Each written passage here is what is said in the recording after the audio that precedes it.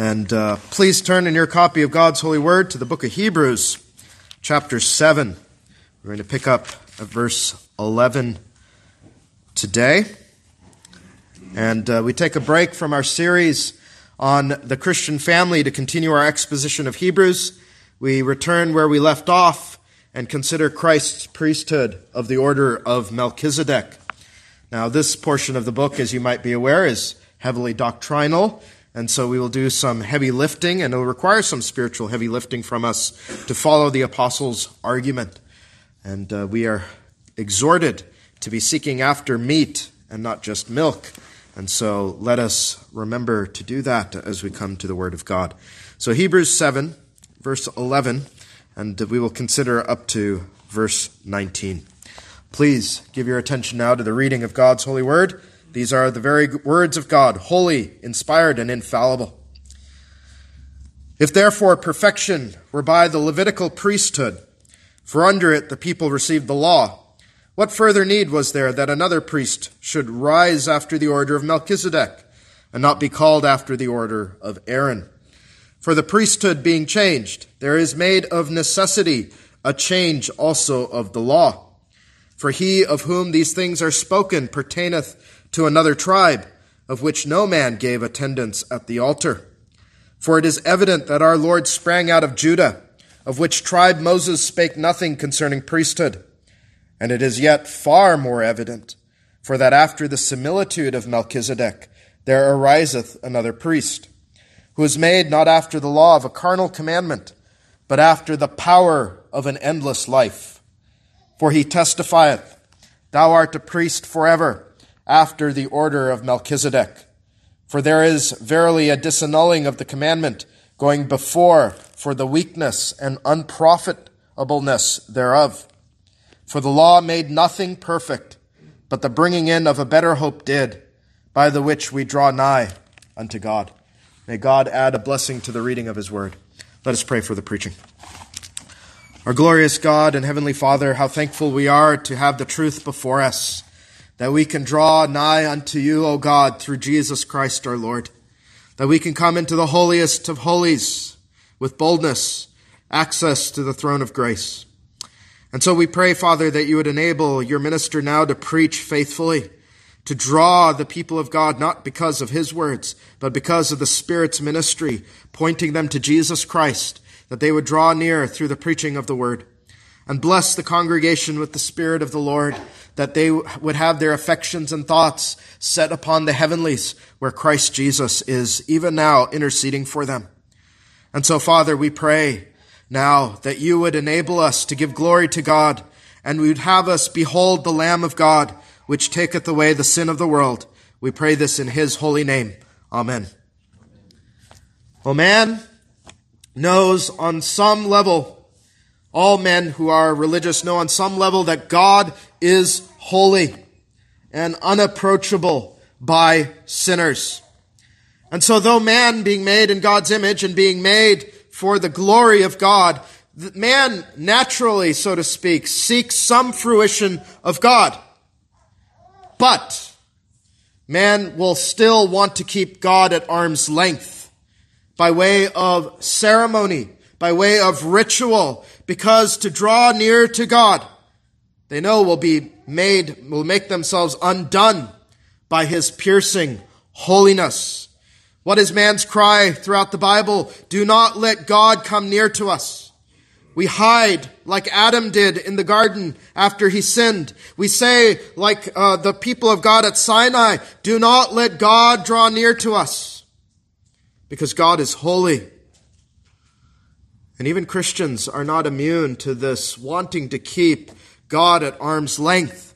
Roman Catholicism is perhaps the best example of this. Rome has provided a priesthood, right, of mere men for you to confess your sins to, not having you go straight to God. She has a cavalcade of mediators in saints and in rituals designed to try in some way to appease the conscience, because God is too holy to draw near to. But all of this clutter, All of these fake mediators, all of these rituals, they do not serve to draw us near to God, but actually keep us away from him. And yet, here we find in the text something remarkable. The Bible says, draw nigh, draw near unto God. But how? How can sinners like us draw near to a holy God who is called a consuming fire? Only through Jesus Christ, the God-man, and by his high priestly office and work. In Christ and through his priestly work, God says remarkably, you can come very close to me. You can even enter with boldness the holiest place through my Son, Jesus Christ. He actually says, do not stay at arm's length. Embrace me through Jesus Christ. Put away the rituals. Put away the rites. Put away the old Levitical priesthood. Do not resurrect the veil that I tore from the heavens down to earth in the holiest place. Do not put it up. Draw near to myself through my Son, using his appointed means. And in Jesus, he says, my holiness will not destroy you, but will be a comfort to you, and it will purify you and not consume you. Amazing truths, glorious truths we must embrace in this world. That through Jesus, we can have constant communion with the holy God of heaven. And so our theme is, you can draw very near to God through Christ's priesthood. You can draw very near to God through Christ's priesthood, which really, this should be the longing of every born-again heart, to draw near to God, to come close to God. This is what we are made for, people of God. This is what eternity is like, to come close to God. And God beckons us sinners who believe through Christ's priesthood. And we'll consider that theme under two heads. First is that Christ's priesthood removes the ceremonial law. And second, Christ's priesthood draws us nigh unto God. First, his priesthood removes the ceremonial law. Now, we ought to remember our context, for it has been several weeks since we have been here. And you might recall that the apostle has been defending Christ's qualifications to be our high priest. Because Jews who were hostile to Jesus had made the argument to the believing Jews, these Hebrews here, that Jesus Christ could never be a high priest for the people of God. Why? Because he did not descend from Levi, but he descended from Judah. And that the high priests of Aaron's order must come from Levi by Levitical law. And so what were they saying? You must give up on Jesus. You must return to the temple and its old Aaronic priesthood. The very thing the apostle warns them they must never do. Otherwise they would be lost. Because to do so, to return to the Aaronic order, would not have them draw near to God. But he says later on, it would draw you near to perdition. Hebrews 10:39. But we are not of them that draw back unto perdition, but of them that believe to the saving of the soul. All of you must know to draw back from Christ for any reason takes you to perdition. But to believe on Christ through thick and thin leads to the saving of the soul. Praise God. But the apostle has to deal with the objection that is raised. How can Christ be a high priest for us, but not be of Levi's tribe? Paul does not avoid the objection. He does not hand wave it away, but he deals with it headlong. In verses 13 through 14, for he of whom these things are spoken pertaineth to another tribe, of which no man gave attendance at the altar. He's speaking of Jesus. For it is evident that our Lord sprang out of Judah, of which tribe Moses spake nothing concerning priesthood. Paul doesn't hand wave the problem. He admits the problem. He says, yes, it's very clear that Jesus Christ is of Judah and not of Levi. And so he cannot be of the priesthood that Moses spoke of. And it pains me to say this, but I'll say it. Christ is unqualified to be a priest of Aaron's order. He's unqualified. He sprang up out of the tribe of Judah, as his genealogy says, and as was prophesied by God, right? The scepter will not depart from Judah. The king who comes will be of Judah's tribe. And you've seen in the Bible, and perhaps this is something that was pressing on the Jews, what happened when a man of Judah tries to take the priest's office. You remember King Uzziah and how he was struck with leprosy for attempting to do the priest's work. 2 Chronicles 26:17 through 19. And Azariah the priest went in after him, and we always root for Azariah, right? And with him 80 priests of the Lord that were valiant men. And they withstood Uzziah the king, right? Because he's of Judah. And said unto him, It appertaineth not unto thee, Uzziah, to burn incense unto the Lord, but to the priests, the sons of Aaron, that are consecrated to burn incense. Go out of the sanctuary, for thou hast trespassed. Neither shall it be for thine honor from the Lord God. Then Uzziah was wroth, and had a censer in his hand to burn incense. And while he was wroth with the priests, the leprosy even rose up in his forehead before the priests in the house of the Lord from beside the incense altar. Azariah is right. It appertaineth not unto thee, Uzziah. And the Jews who opposed Jesus made the very same point. Perhaps they thought they were doing Azariah's work in opposing Jesus. But the Apostle Paul, what he does is he goes to the Scripture to ask the Hebrews, as Jesus often did, and you heard this morning, have ye not read? And he takes up Psalm 110, a messianic psalm that shows us that Messiah, the Christ, would be three things. He would be God in the flesh. He would be a king, as we have sung, and he would be a priest. And crucially, not a priest of Aaron's order, but of the order of Melchizedek. You know, Jehovah speaks to his Messiah in Psalm 110 verse 4 and says, The Lord hath sworn and will not repent. Thou art a priest forever after the order of Melchizedek. And Paul cites that in our 17th verse. For he testified, this is the have ye not read, thou art a priest forever after the order of Melchizedek. In other words, the apostle does not sweep the objection under the rug. He meets it head on and says it was the Lord's design that Christ should not be of Aaron's order. It is no innovation we bring.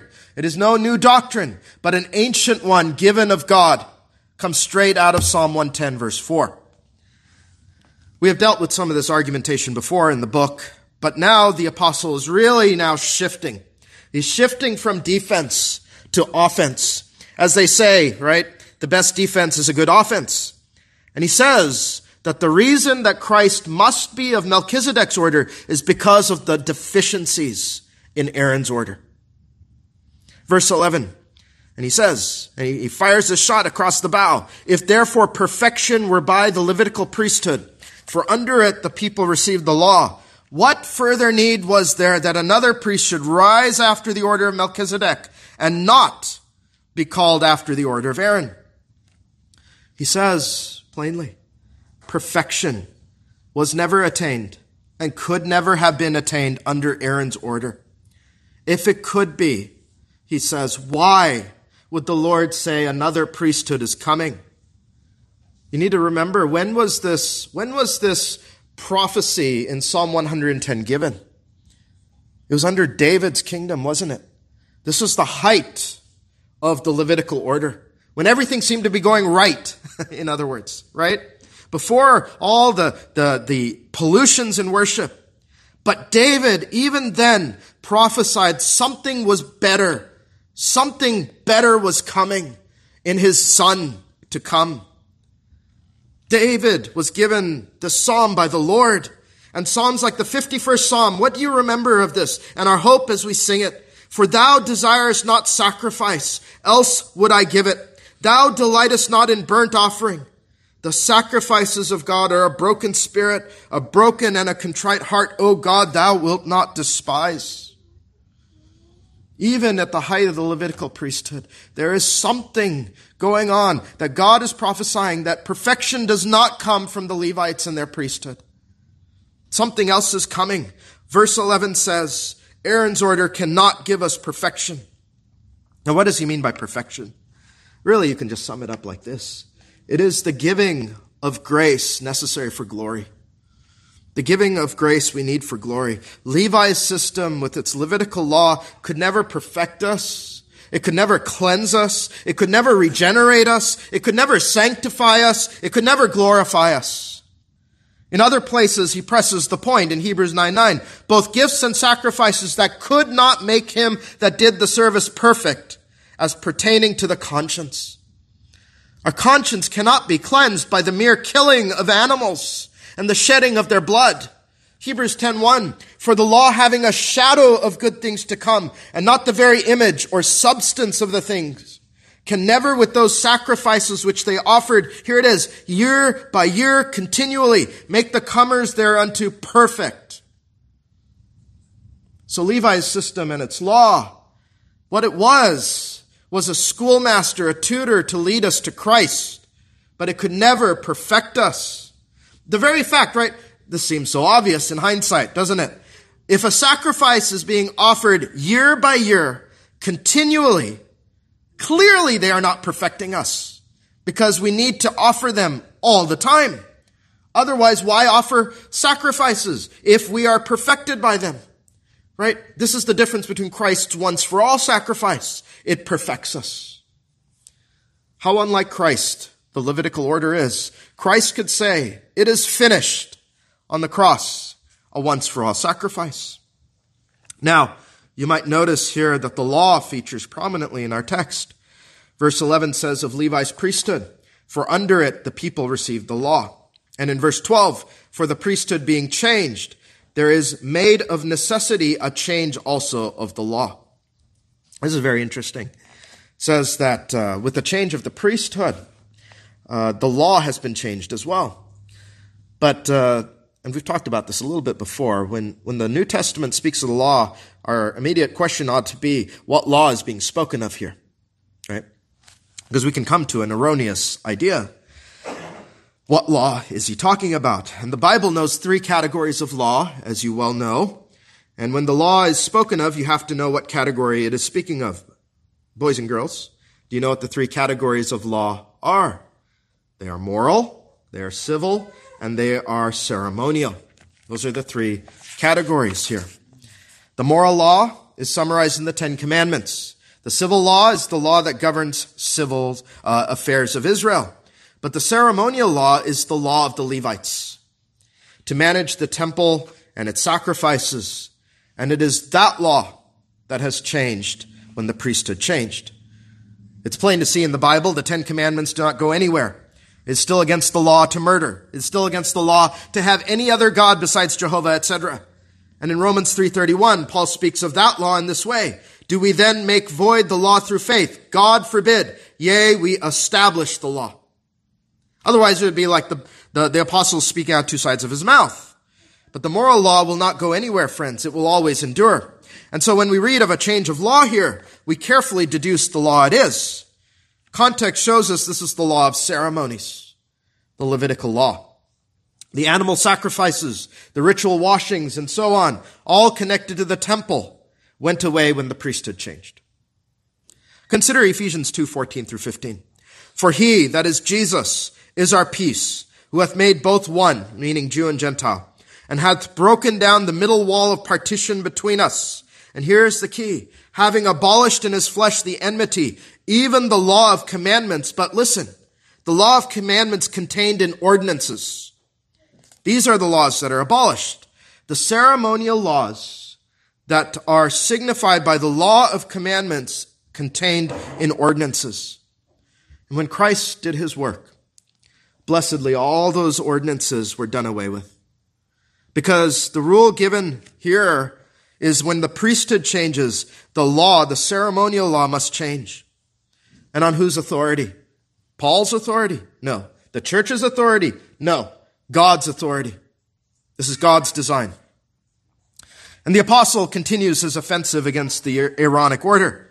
He stresses how weak and unprofitable the ceremonial laws were in verses 18 and 19. For there is verily a disannulling of the commandment going before. And this really is going to be a matter of great controversy to the Jews, isn't it? For the weakness and unprofitableness thereof, for the law made nothing perfect. That's important. Can the Old Testament ceremonies make a man perfect? No. All right. What are they called? Weak and unprofitable when it comes to perfecting us. Now, please understand, they were perfectly suited. God didn't create something defective. They were perfectly created for what they were meant to do. And their purpose was what?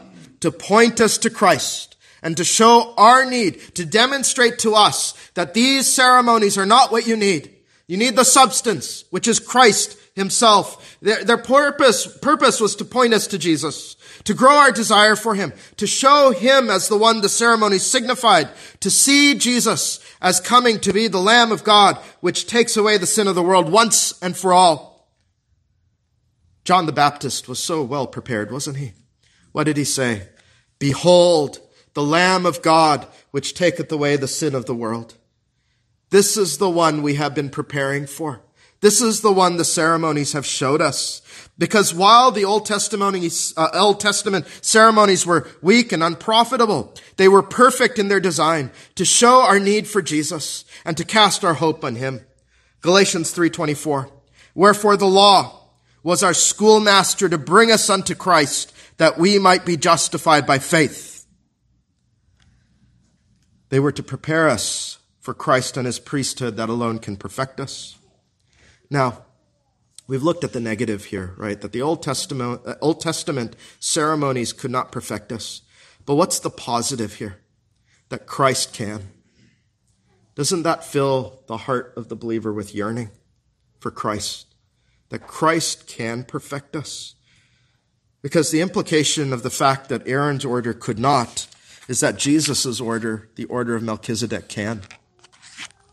Jesus will perfect you, believer. What a thought to hold on to. What a promise that is from God.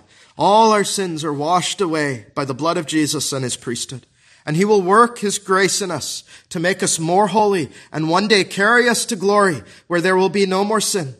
And no more will sin plague us as it does today. And what a thought that is to the child of God, that Jesus Christ can perfect us. Through faith, Jesus applies his perfect work in us, leading us to perfection and glory. What does it say in the Bible? That the work he has begun in you, he will take to completion. He will bring to perfection.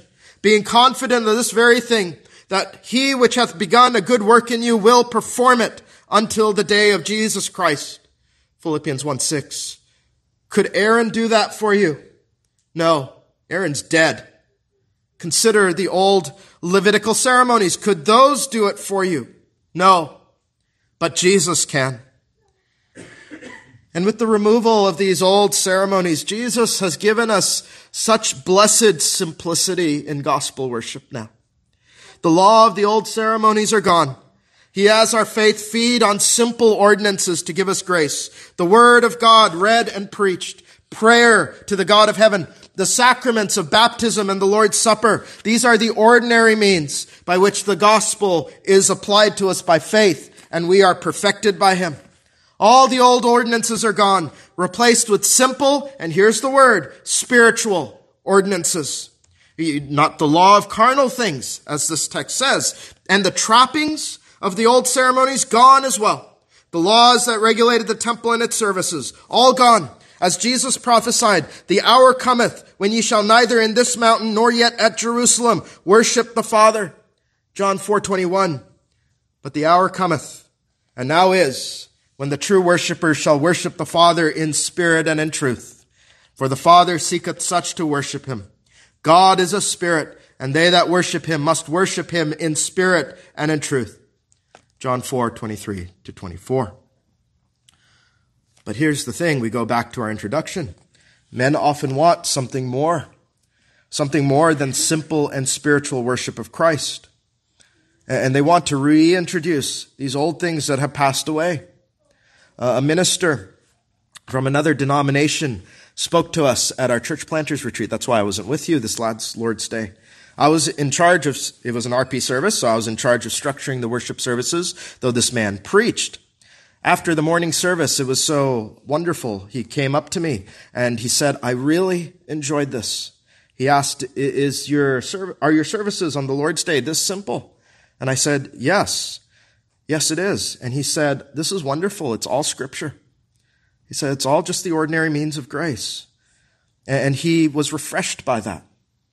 You see, friends, our services in the New Testament are meant to remove all the clutter that keeps us from drawing near to God. We go directly to God through Jesus Christ, through very simple means, spiritual means. But like the Hebrews, we are tempted to go back to the old system of rites and rituals. That's the problem with the papacy. They desire to copy the old temple system in their priesthood. But what do we say? What does this text say? Weak and unprofitable. It cannot perfect us. What can? Simple faith in Christ, exercised through gospel means of grace. Christ alone, in his simple New Testament ordinances, that is how we are perfected from bit by bit, transformed by the glory of God into the glory of God. This is a constant struggle, even in Protestantism. You remember our own history. The reason I bring up history is because even the world has this adage, right? Those who do not remember history are doomed to repeat it. You remember, what is the history of Presbyterianism? It comes out of Anglicanism. And the Puritans and Presbyterians sought to reform the Church of England. That was adding back popish ceremonies to the worship of God. But this is what our forefathers fought and sometimes died for. Far from drawing the people of God close to God, such ordinances actually keep us at arm's length from God. The Puritans would say, we want the pure, spirit-filled preaching of the gospel. We want prayers lifted to the God of heaven through Jesus, the mediator, and by the Holy Spirit. We want to feed on Christ together at his table through the sacrament. We want, as we saw this morning, the waters of baptism to be poured out on converts and their children. And that is all, because that is where we find Christ. So as we say, we sweep away all else that man would come up with. And you have to deal with this, and I will bring this to you. To get rid of them is not legalism. To add them is legalism, because you are adding things that Christ doesn't want and hasn't asked for. Your faith must long for simple and clear, pure spiritual worship. You'll say no to ceremonies, rites, and rituals that are called here weak and unprofitable. You're to say no to Levi's old priesthood and its trappings that are done away with. You say yes and amen to Christ's superior priesthood that draws us nigh to God. You say, give us the simplicity of the gospel and gospel worship, where we find true hope and nearness to God. And I always love this text here in Colossians 2:13, because you ask, where have the ceremonies gone? Nailed to the cross of Jesus Christ. Colossians 2:13-14. And you, being dead in your sins and the uncircumcision of your flesh, hath he quickened together with him, having forgiven you all trespasses, blotting out the handwriting of ordinances that was against us, which was contrary to us, and took it out of the way, as he sweeps it away, nailing it to his cross. When our great high priest finished his work on the cross, all the old ordinances were nailed to it, gone and done, blotted away, so that we might find rest and hope in his cross. And we say, God forbid that I should glory save in the cross of our Lord Jesus Christ. Resist any attempt to bring the ceremonies back into the church. Today, and in a lot of ways we admire their zeal. You have Messianic Jews, and we admire their zeal in so many ways, especially as they have Paul's zeal for their countrymen. But we have to resist their idea of reintroducing things like the Passover and Seder, because those things are gone. Christ is our Passover, and he has abolished the old ceremonies. This is a gospel issue, friends. It's not a secondary one. It is Judaizing to return to the ceremonies. And to return to them is going to obscure the work of Jesus Christ. Why should we have a Passover lamb when the Lamb of God was slain? The substance. Why do we need a lamb, an animal, when we have the substance in Christ? This used to be universally understood too in the church, but that's why we don't use musical instruments in worship. I want to touch on that. They were part of the Levitical order of Aaron. And when the priesthood changed, the Levites were removed. And so the instruments, we can say, were nailed to Christ's cross. All the accoutrements of the Levitical system are to be thrown out. They are weak and unprofitable. They are carnal. And here's the thing, friends. They please the flesh.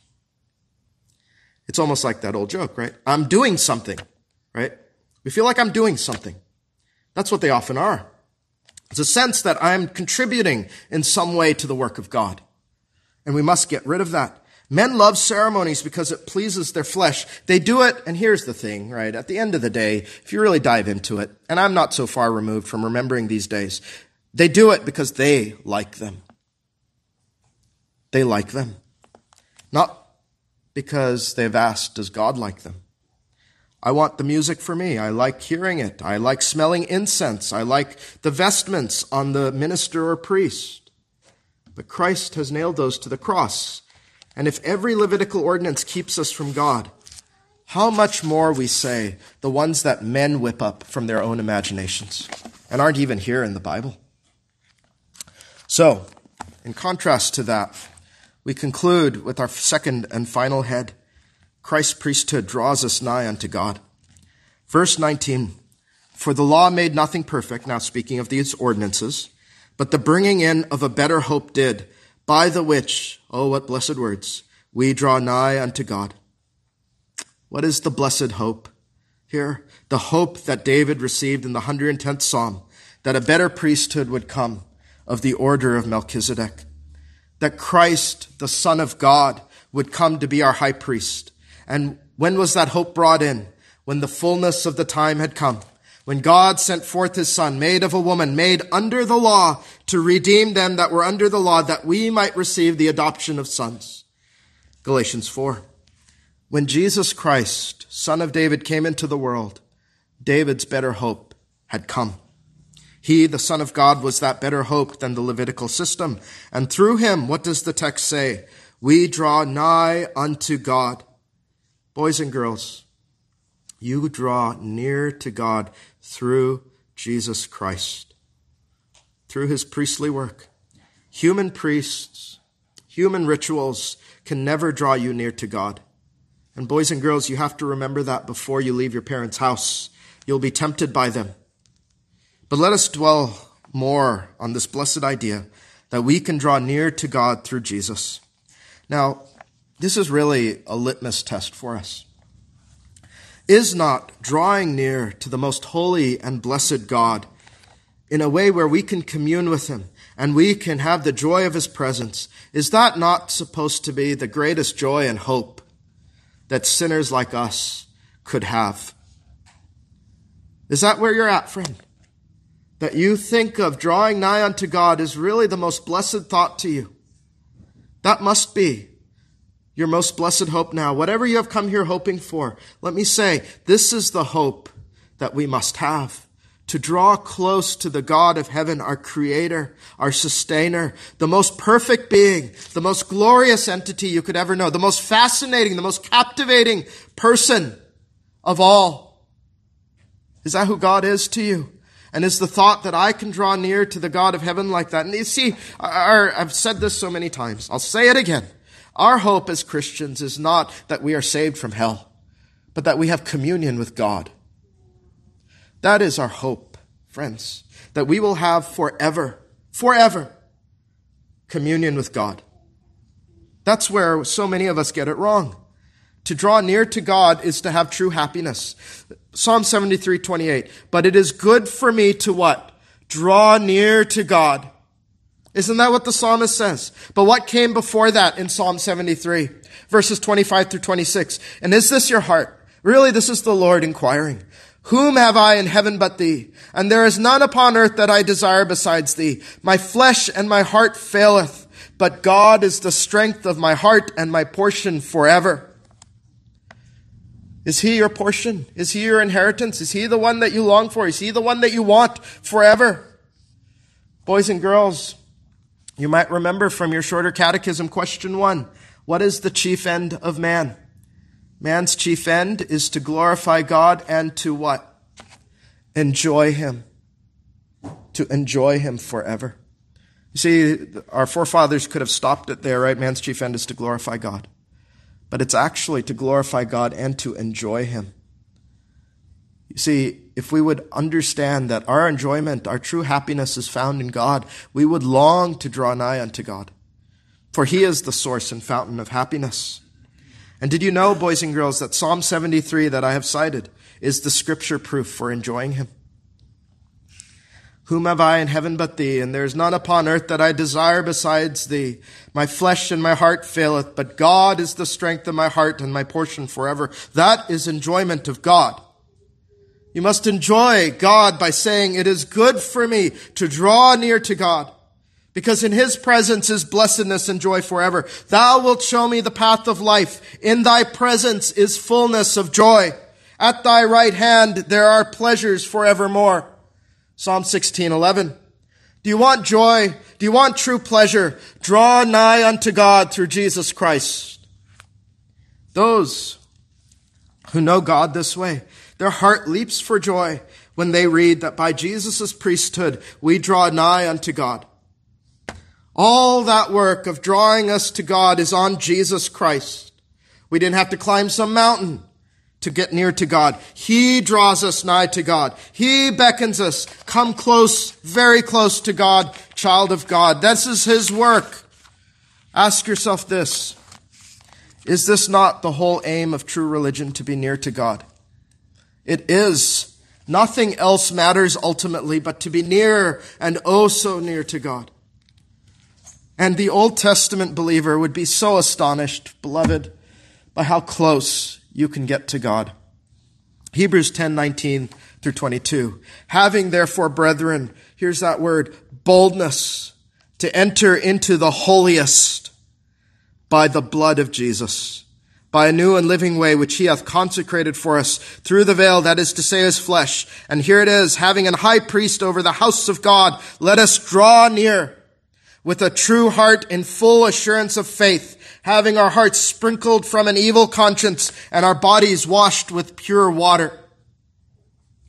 This is the gospel hope, that through Jesus Christ you have not even a timid entrance to God, but boldness to enter the absolute most holiest place. Could you imagine? I can only imagine Aaron reading this. The Old Testament priests had no such boldness, did they?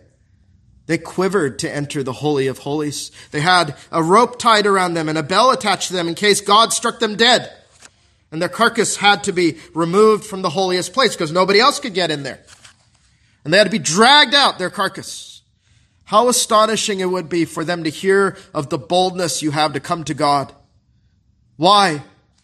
Because of our high priest of the order of Melchizedek.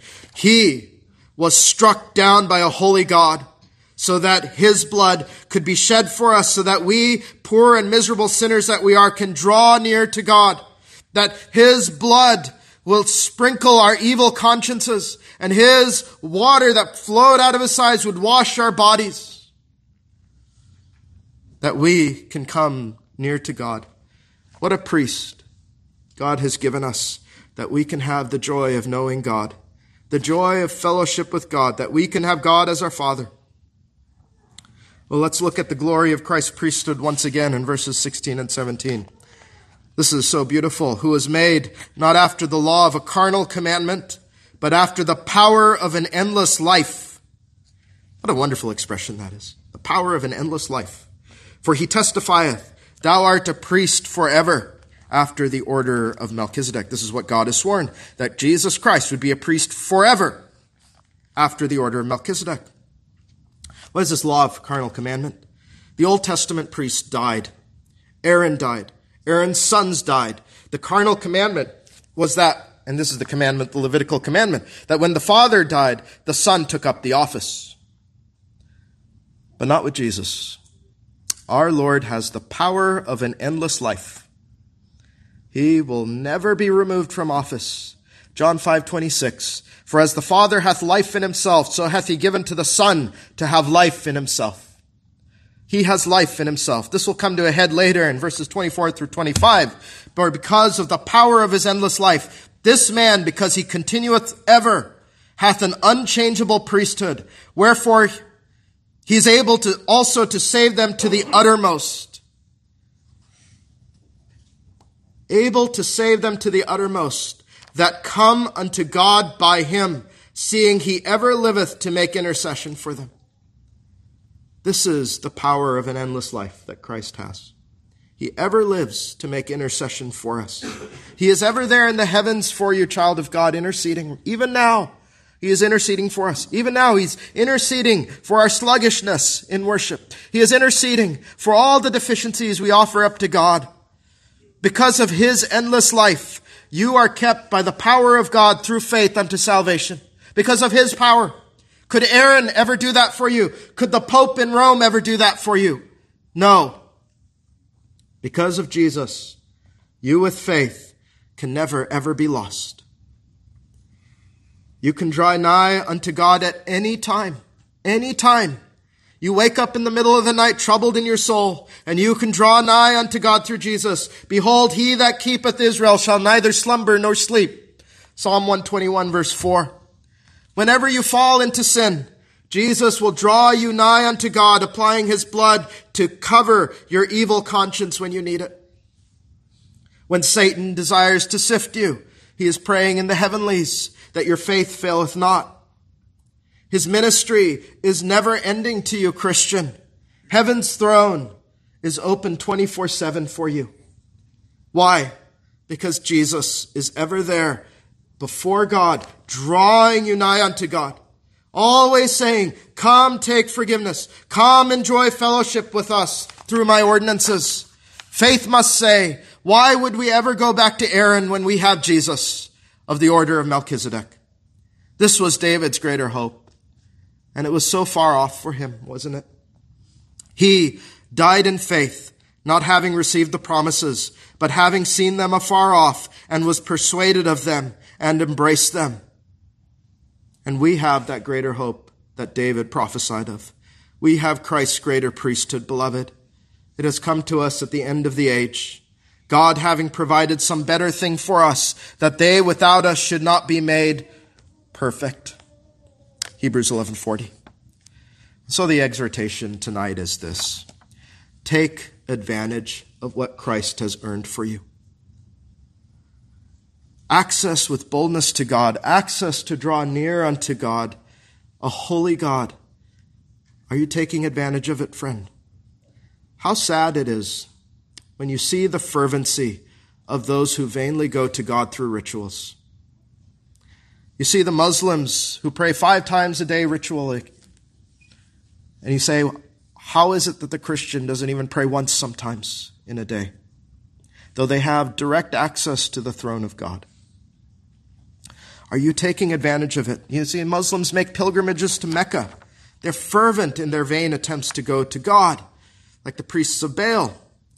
But the Christian has direct and bold access to the throne of grace, to fellowship with the Lord, to be near to him. And how many, sadly, of us do not take the opportunity?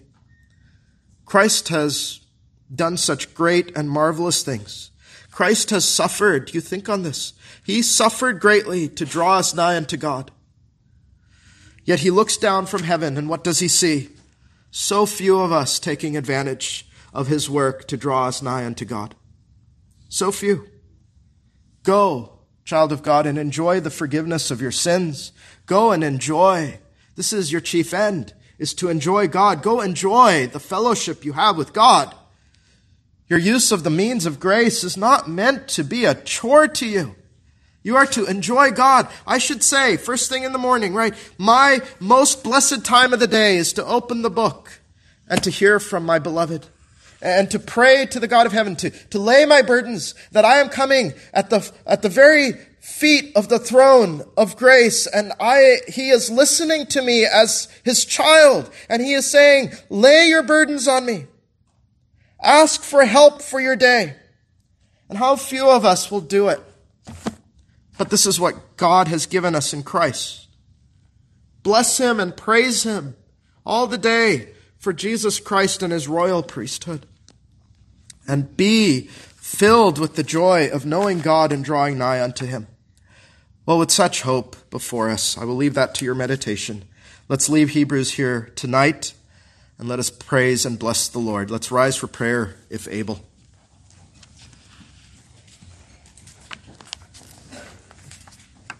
O our Father in heaven,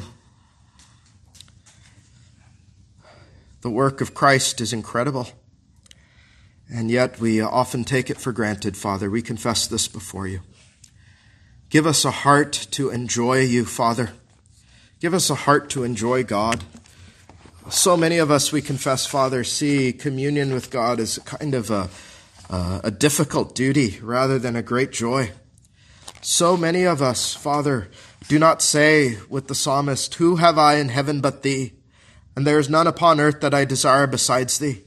We do not say, "My flesh and my heart faileth," or if we do, we don't go to you, Father. We don't say that God is the strength of my heart and my portion forever. Oh Lord, make this world seem as ash in our mouth. And Lord, help us to enjoy communion with you. And how we bless you for giving us a great high priest over the house of God, this great Jesus Christ, the Son of God of the order of Melchizedek. We bless you and praise you for his work that would astonish our forefathers in the faith in the Old Testament, that we have boldness through him to come to the very throne of grace. Bless your people here tonight with a remembrance of these things when they need it most, and have us all draw nigh unto God more today than we did yesterday. We ask in Jesus' name. Amen.